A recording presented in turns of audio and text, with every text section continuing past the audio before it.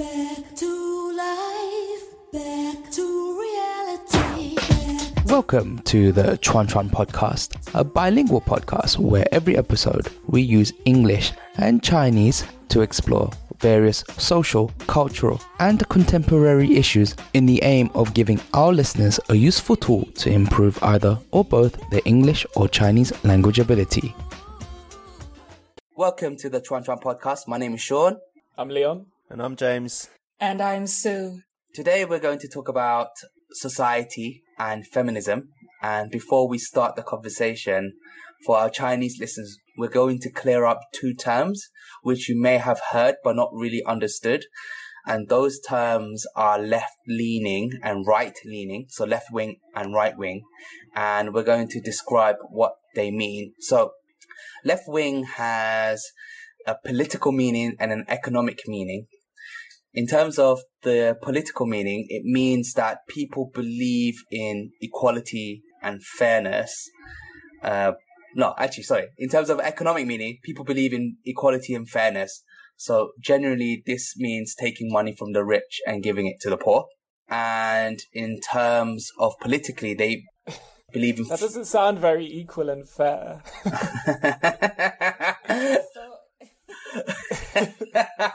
Yeah, let's let Yi finish because I disagree with the meaning. Okay. But let's hear it out. Well, Okay. if you look at Jonathan Haidt's work, you'll see that fairness really comes into why people are left-leaning. Like when it comes to their morality, fairness ranks really highly.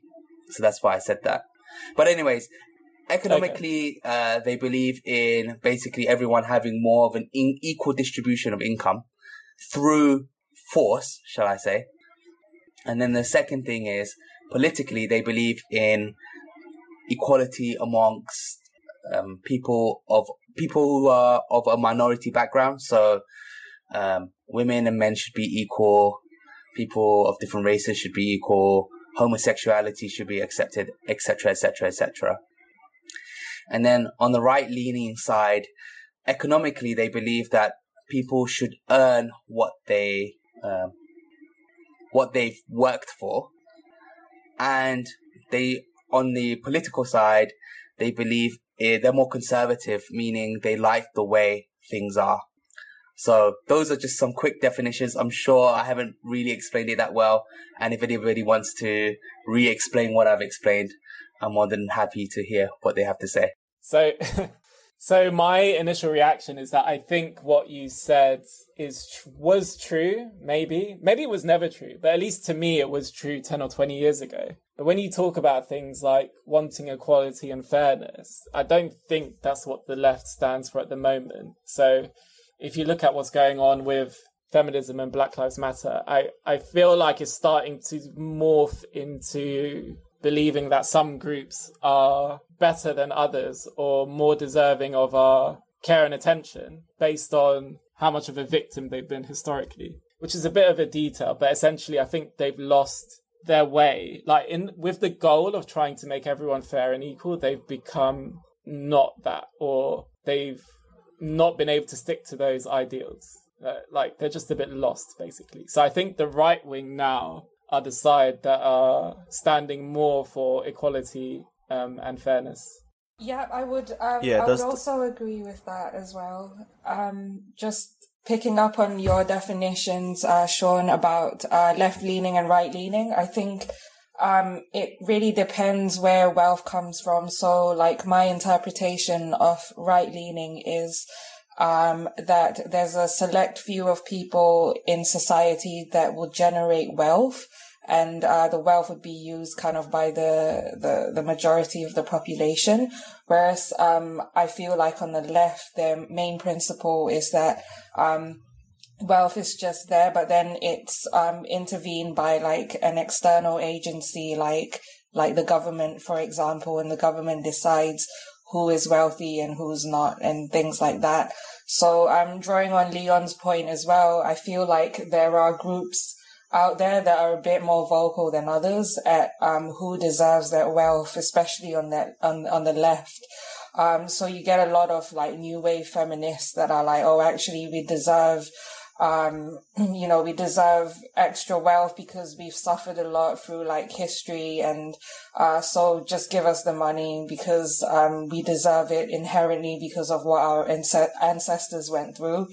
Whereas at the moment, I feel like in the West especially, the right are like, no, we should just stay to what we've always worked with, which is a few wealthy people at the top, like Amazon, for example, generate the wealth, and then people go out there and they try, regardless of where you've come from in life, like you have the same access to that wealth. So I don't know if I've crossed wires there, but that's my interpretation anyway. James, you're gonna say something?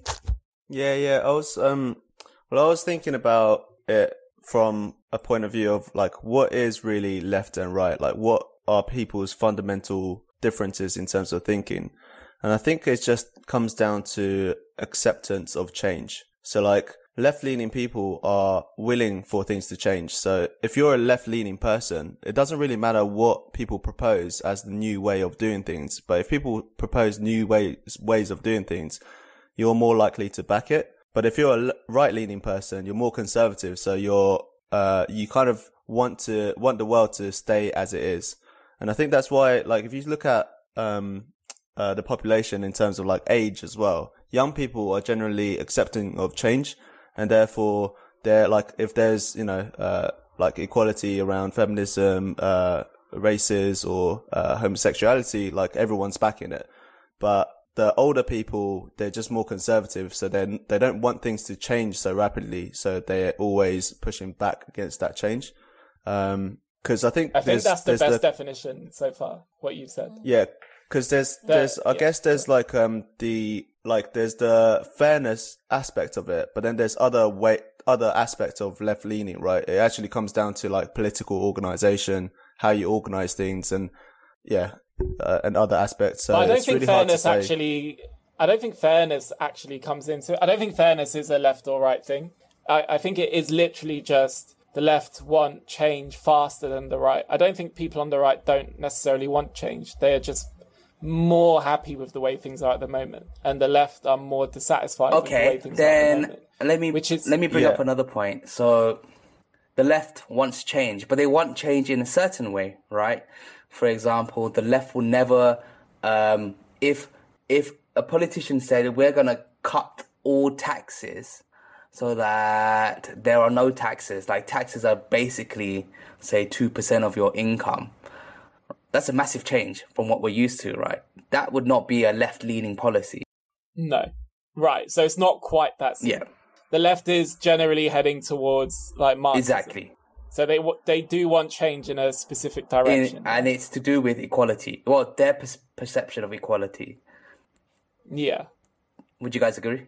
But I think what is causing a problem now is that the desire to change is too strong. So I think even though we have pretty fair societies, I think when you want to judge a society as fair, you always need to, it's always relative, right? So relative to other parts of the world, or even to our own Western countries 50, 40 years ago, the countries are really fair at the moment. So the way I think about it is, if we didn't need rioting and if Martin Luther King didn't need rioting and violence when there was actual racism in the laws, then we definitely don't need it now. But I think because people on the left are generally quite impatient, they always feel we're on the verge of, or people are really desperately in need right now and we need to change right now, or we're on the verge of disaster. Climate change is always 5 years away. It's literally always 5 years away. And so they always have this kind of energy, which is we need to do something right now. And I think that's really dangerous because things that you normally wouldn't justify, like rioting and looting, you can if you feel like the situation is urgent enough. And what I think is happening now is that even though the situation isn't really that urgent, it's now being manufactured. It's just, we're just going to pretend that it is urgent so we can justify all these extreme actions. Yeah, for sure. But I also feel like there is, between the left and the right at the moment, there's a very there's a real difference in terms of what they want that change to be. So yes, you are right in that both sides want change, but on the right, I feel like they want change to benefit like society as a whole, whereas on the on the left, they want change to benefit those that they deem as vulnerable in society. But then that in itself also presents more problems in that who is supposed to be vulnerable. Like, yes, they say that women are vulnerable, but within the group of women, there's so many different types of women. There's women from different economic backgrounds. There's different women from different races, women with just different experiences in life. How can you decide that a whole group of people are like vulnerable and just as equally vulnerable as each other? So, that in itself is what the major problem in in society is, I feel. And yeah, so that's perhaps what we should talk about. Okay. Yes, so I've got a good example one second. of this. One second. I think that we should escape these terms of left and right wing, because I think we're oversimplifying the sides. Like, you're saying that the right wing wants change to help all, and I'm sure some do, but I'm sure some don't. I don't think I think there are some of the right wing who literally want to protect their assets. Well, not just to protect their assets, but those who are maybe religiously conservative. They want people to be also religiously conservative. There are people on the right wing like this, and the same with people on the left wing. There are some people who don't believe in radical left wing politics, and they just generally want things to be a little more equal, but they don't agree with the tactics that people like Antifa are using. So maybe instead of talking about left wing and right wing, we should talk about the issues with society in what they want to change. And I'm going to start off by talking about identitarian politics. I think that's probably the biggest issue right now, that for some reason identitarian politics has really been shot onto the limelight, and I don't agree with it. What do you guys think? It's not for some reason. What is it? There's a very good reason. Identity politics. So identifying people by their group identities and then basing policies on that. Right. So feminism, racism, or pro-race, whatever you want to say, those are all instances of identity politics. Right. So or it's very saying dangerous white to people are guilty. Yeah, it's very different. It's very dangerous to divide people by that kind of separation, right? And then you're basically making assumptions or stereotypes towards that whole group, which is how kind of racism and oppression starts in the first place. Right, but people are very unaware of they're very aware of the racism that's kind of against vulnerable people, but they're not aware of it the other way around. But it is all racism, and it is all bad. It's just that the negative effects are not as obvious. When is racism against white people? I think people have a blind spot to that, and some people probably don't even think it's a thing, because some people's definition of racism is it has to be tied with power. So if you're racist and you don't have power, it's not real racism. But there's a lot of negative effects, obviously, like what you just said. Dividing people for a start is bad, and ultimately for minorities in majority white countries, if white people really did take us up on this challenge, on this race war, the minorities won't win. So it is bad. Yeah, a lot of the problems with racism is that we first think of these unfairness is caused by race, on particular races, but it could just be a divide between the majority and the minority. So in any civilization, the minority always loses out, right? Because there's just less people that will fight your corner. But I don't know if that's true. Jewish people are doing fine. Yeah. Other minorities are doing fine. Sorry, go on. Yeah, I think it's not a strength in numbers. It's more the quality of the group and how they've impacted the general narrative. And like Leon said as well, which I completely agree, Jewish people, I would say a majority of Chinese people as well, especially in Western countries, we have a very positive stereotype, Chinese people are hardworking, they're really smart and stuff like that. Whereas you're not a guy, you don't understand. We have a very negative stereotype as well. It's okay. I've also experienced that, but on the whole, I would say that Chinese people have more positive stereotypes than negative stereotypes, unless you spend your days watching, Pornhub or something. Or maybe I shouldn't say that. Sorry if that's being censored. But if you watch certain films and stuff like that, but yeah, it's how it has shaped us. But then I feel like now we've got to a point in like society, in our timeline of political events, where because everyone supposedly has an equal say in things, it's like a massive boiling pot, and people have started using this racial narrative and like this historical narrative to kind of turn around to the white people and like the white oppressors and say, well, historically you've like pushed us down, and therefore we want our like we want our payback and things like that. And it's not really fair in my opinion, because at the end of the day, history has played itself out in the way that people lived at the time and what they thought was right and what was right for the day. So to then turn around and said, oh, your ancestors like violated our ancestors and stuff like that is a bit unfair, because those people lived in a different era. But that also then brings up the whole kind of discussion of but how far are we going in terms of denying that as like not relevant, if that makes sense. So that there's it's one thing to say, oh, actually this really happened, but then there's also another thing of saying this happened and this is what we can learn from it. And I feel like a lot of people aren't doing the second thing, and they're actually repeating what's happening in history, but they're repeating it in the reverse way.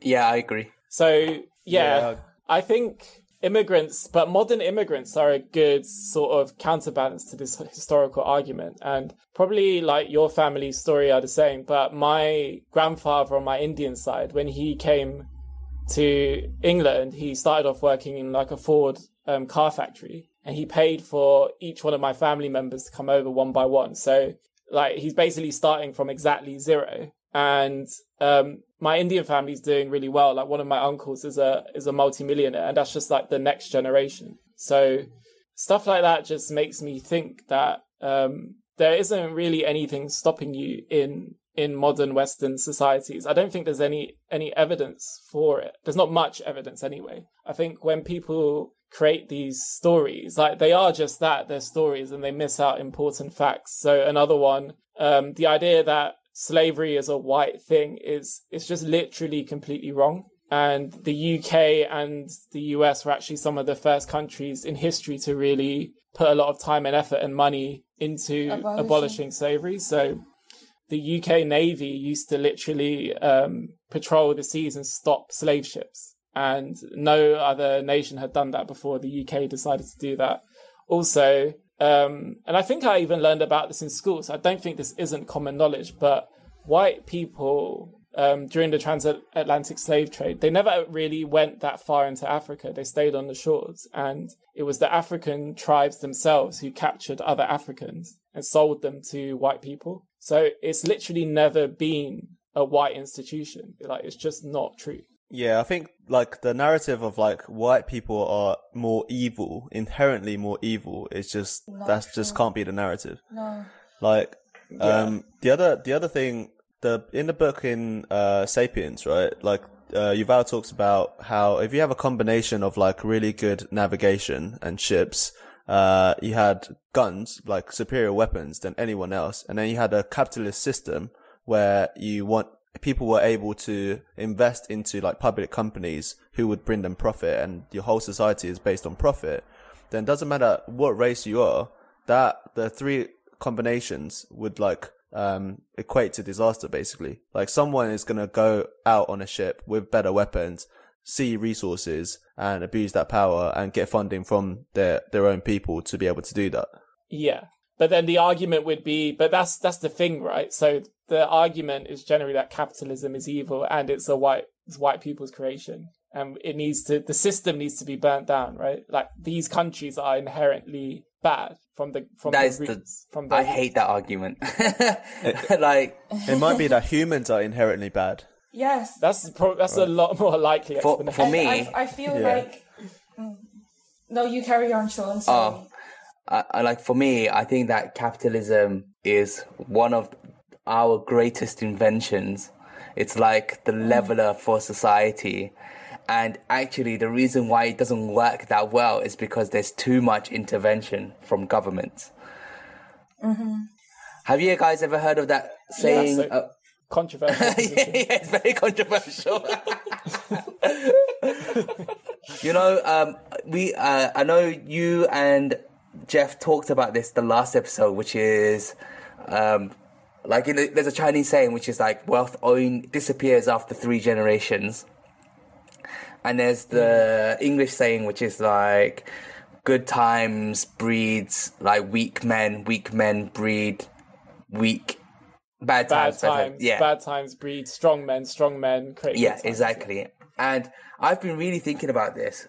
Like, why is it that health or wealth gets stored in such a few amount of people? And I think it's because when I used to work with a French he's an investor, so his living was all from his own investments, and he's a staunch libertarian, and he introduced me to Ayn Rand, and he had this view that basically the reason why the rich maintain their riches is that because they're taxed so heavily, they literally find ways to protect their wealth. Whereas if they weren't taxed so heavily, they would be more inclined to be impulsive and spend all of their money. And because they do that, they would lose it all. And I have to say that he has some rationale, because I've been around a lot of really wealthy Chinese people. And I can say that the way they parent their kids, you can see why wealth disappears in 3 generations. So, yeah, Would that's you like my to opinion. elaborate on that, please? Yeah, you've made 2 very different points. Like, you were making one point and then you veered off at the end to, like, raising children. So, parenting... You were saying that lowering taxes would encourage rich people to spend. Yeah. So, if, for example, you're a parent, and as a rich parent, from what I've discovered, a lot of parents want their kids to have a comfortable life, which means not to work hard, not to try and like make money, because the rationale is that they had to go through it themselves and they know how difficult it is, and they don't want their children to go through it. But obviously, if you don't go through it, you're never going to learn how to create or maintain wealth, right? So you can imagine one generation, they accumulate a lot of wealth. Then the second generation, they're having a very comfortable life. They're nothing but average. And then when they go and raise their kids, but they're nothing but average, but the way they spend is that of the rich, right? So the income is... But would you say that this is an ill in the way that human beings are programmed to think? So you could say that is very similar to how it was in the West when they all came back from the war, and then there was that big boom in children being born. So they're called the booming generation, right? So these booming generation of people grew up from like the late 1940s to the 70s, where the West was booming and economies were doing great. The US was like the big power of the world and things like that. And those people that lived through that era are now quite old, and effectively we as a generation or 2 generations below them are paying off what they've basically ruined in our society. So things like really high mortgages, really bad climate change. I don't want to risk sounding really left here, but basically a lot of the ills in societies now, societies in the West anyway, are down to the reckless spending of people that were born into individuals that lived through a really, really hard time. So would you, like China and economies in the East are now going through that? I'd like to hear your thoughts on that. Are you now living in a booming generation? So I'm gonna get back. No, wait, hold on. So just quick question: Do you mean that the boomers were soft, or do you mean that the boomers were? The boomers are soft. Yes, I will say confused. it out loud now in this podcast. Yeah, okay. And I feel like in China, in China, we're having this boomers now, the soft generations coming up, you know, and what's next for the future of China and like the people being born after this time, we don't know. Yeah. Okay, They're just all spoiled. let me get back to you. But I think it comes down to... Can I just finish this point? Go on. Let me just finish this point and then everyone else can chime in. I've got some thoughts on this point as well. Okay. So coming after. So what I mean by this is your parent, you're making your kids really, really soft, and they're also spending like crazy because, you know, they want to have face. And in this situation where you have taxation, very high taxation, such as inheritance tax, there are some things your parents are going to leave with you. Like, they're going to try and plan it so that you don't waste away all your wealth. But what I'm saying is, if there was no taxation, it could be that these parents don't plan so far ahead because they don't have to, right? All they're going to do is let their children enjoy their wealth. Now, going back to Sue's point, and this is just going to be the last thing I say, I think why the boomers spent so much was not because they felt that they had to. I think it's because of the government, because they basically started to have an inflationary monetary policy, which meant that they wanted inflation to go up 2 or 3% every year, and that encouraged people to start spending. So they were lending more money and they were saying, listen, we want you to spend more, so here's more money to spend. And I think that's what is biting us in the arse right now. But that's the same outcome though. It could be culture that's forcing you to spend. It could be the actual government and economic instruments making you go out to spend money. The outcome is money is actually being spent recklessly, and the outcomes of it is quite dangerous because it's kind of like they're spending without consequence. So yes, the process is different, but the outcome is the same. So I do wonder if China is at the cusp of living through what the West did in the last kind of 50 years, and 50 years down the line there'll be like 4 people on another podcast talking about this again. We don't know. Go on, so James. is this cyclical and is this society? Yes, carry on. Yeah, I think we're talking about why do Chinese people, especially this generation of Chinese people, are not they're like just overspending, right? And it's not good for the economy and no, it is good for the basically economy. think it comes down to it's good for the economy. It's good for the economy now. Yeah. For now, but they're not learning what their parents did, which is hard work and all of that stuff. Yeah, correct. But I think it just comes down to education, a few things. So education is they had like a massive change of policy, right? So especially during the Cultural Revolution, like all the parents didn't really go through proper education. So they don't, unlike the West, they don't have the rich Chinese people now might not be highly educated, so they don't actually know how to teach their kids. The second point is that they went through a one-child policy. So if you went through a lot of hardship and now you finally made a fuckload of money and you're not very educated, and you can only have one child, you're going to spoil that child. Like it's going to be very hard not to spoil the kid. And just from a historical point of view for China as well, like China's just not been as stable as the West. So like the West has been stable for like 200, 300 years.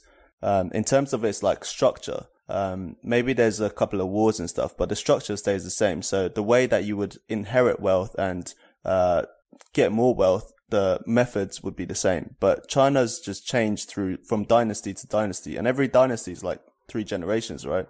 Or maybe more. But because there's always a big change, people can't keep their wealth. So that's my view on why like Chinese kids are being spoiled now, and we can't keep like generations of wealth.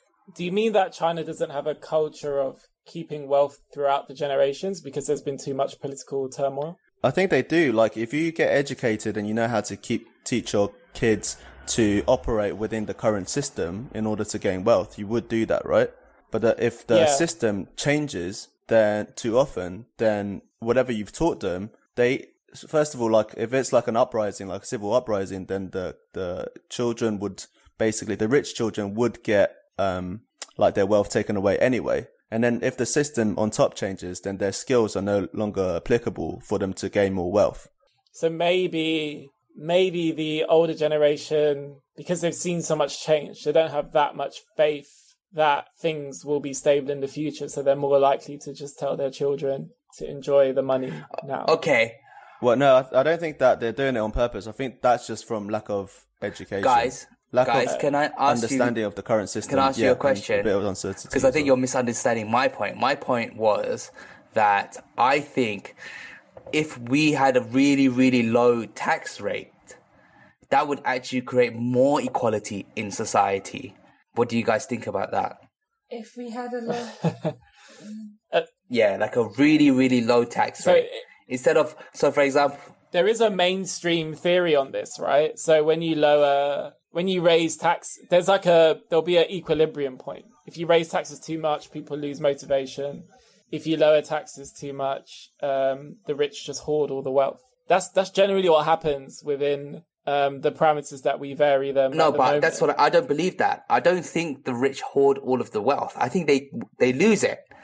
So that's why I brought up this scenario. I said if taxes are really, really low, what I think will happen is that the rich are more likely to lose their wealth, and that wealth then gets distributed amongst those who are working really hard to gain wealth. So that would actually increase equality because there's no old money, essentially. Like, old money becomes... But there was a time where there were less taxes. No, there was right? That's the end of part 1. Join us next week for part 2. That's all we have for this episode. Please follow me on Twitter at YiSeanTeo. That's YIESEANTEOH. If you would like to support the show in any way, for those outside of China, you can donate money at paypal.me/YIESEANTEOH or subscribe to me on Patreon. All the details are in the show notes below. For those inside of China, you can donate by scanning my Weixin or Zhifubao QR codes below. Thank you so much for listening, and we hope to see you all next episode. And we also have a new Facebook page, facebook.com/Chuan-Chuan podcast. So please like and follow me there.